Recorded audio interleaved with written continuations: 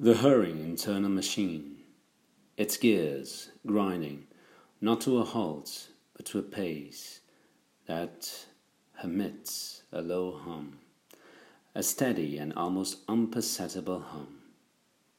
The Greeks would not have seen it this way.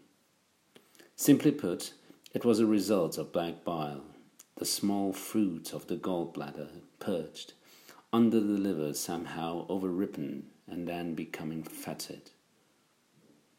So the ancients would have us believe. But the overly emotional and contrary Romans saw it as a kind of mourning for one's self.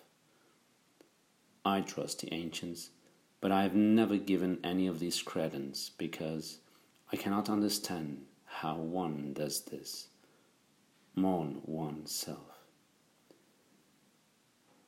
Down by the shoreline, the Pacific wrestling with far more important philosophical issues, I recall the English notion of it being a wistfulness, something John Donne wore successfully as a fashion statement. But how does one wear wistfulness well unless one is a true believer?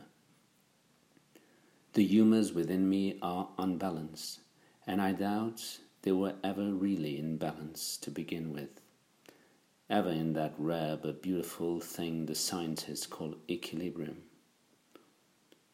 My gallbladder squeezes and wrenches, or so I imagine. I am wistful and morose, and I am certain black bile is streaming through my body as I walk beside the seashore. The small birds scrambling away from the advancing surf, the sun climbing overhead, shortening shadows, the sound of the waves hushing the cries of gulls. I have no idea where any of this ends up. To be balanced, to be without either peaks or troughs. Do tell me what that is like. This contemplating, this mulling over, often leads to a moment a few weeks from now, the one in which everything suddenly shines with clarity, where my fingers race to put down the words, my fingers so quick on the keyboard, it will seem like a goddamn miracle.